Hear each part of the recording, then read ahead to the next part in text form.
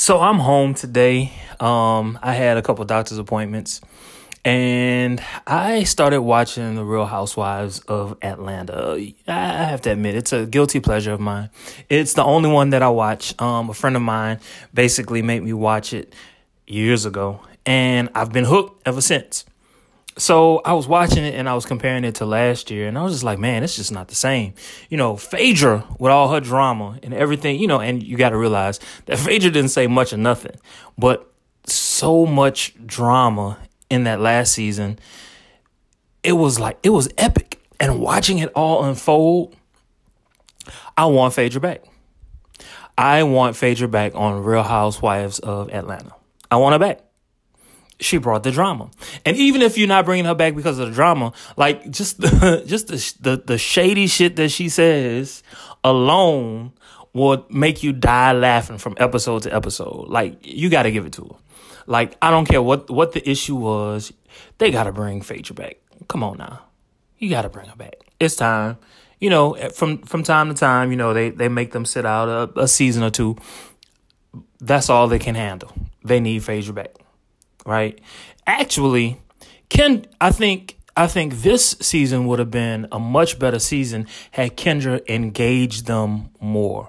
But she didn't engage them as much as she normally does. And if you watch, like, there were plenty times where she could have said something, but she just looked straight ahead and she didn't say anything. I'm talking about during the reunion.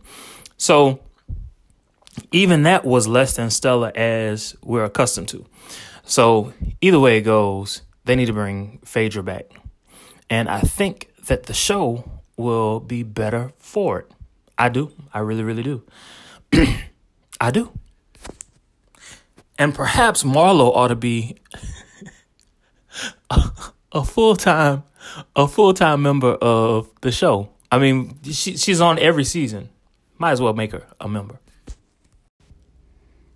DJ Holmes, what's going on? It's Nikki Marie.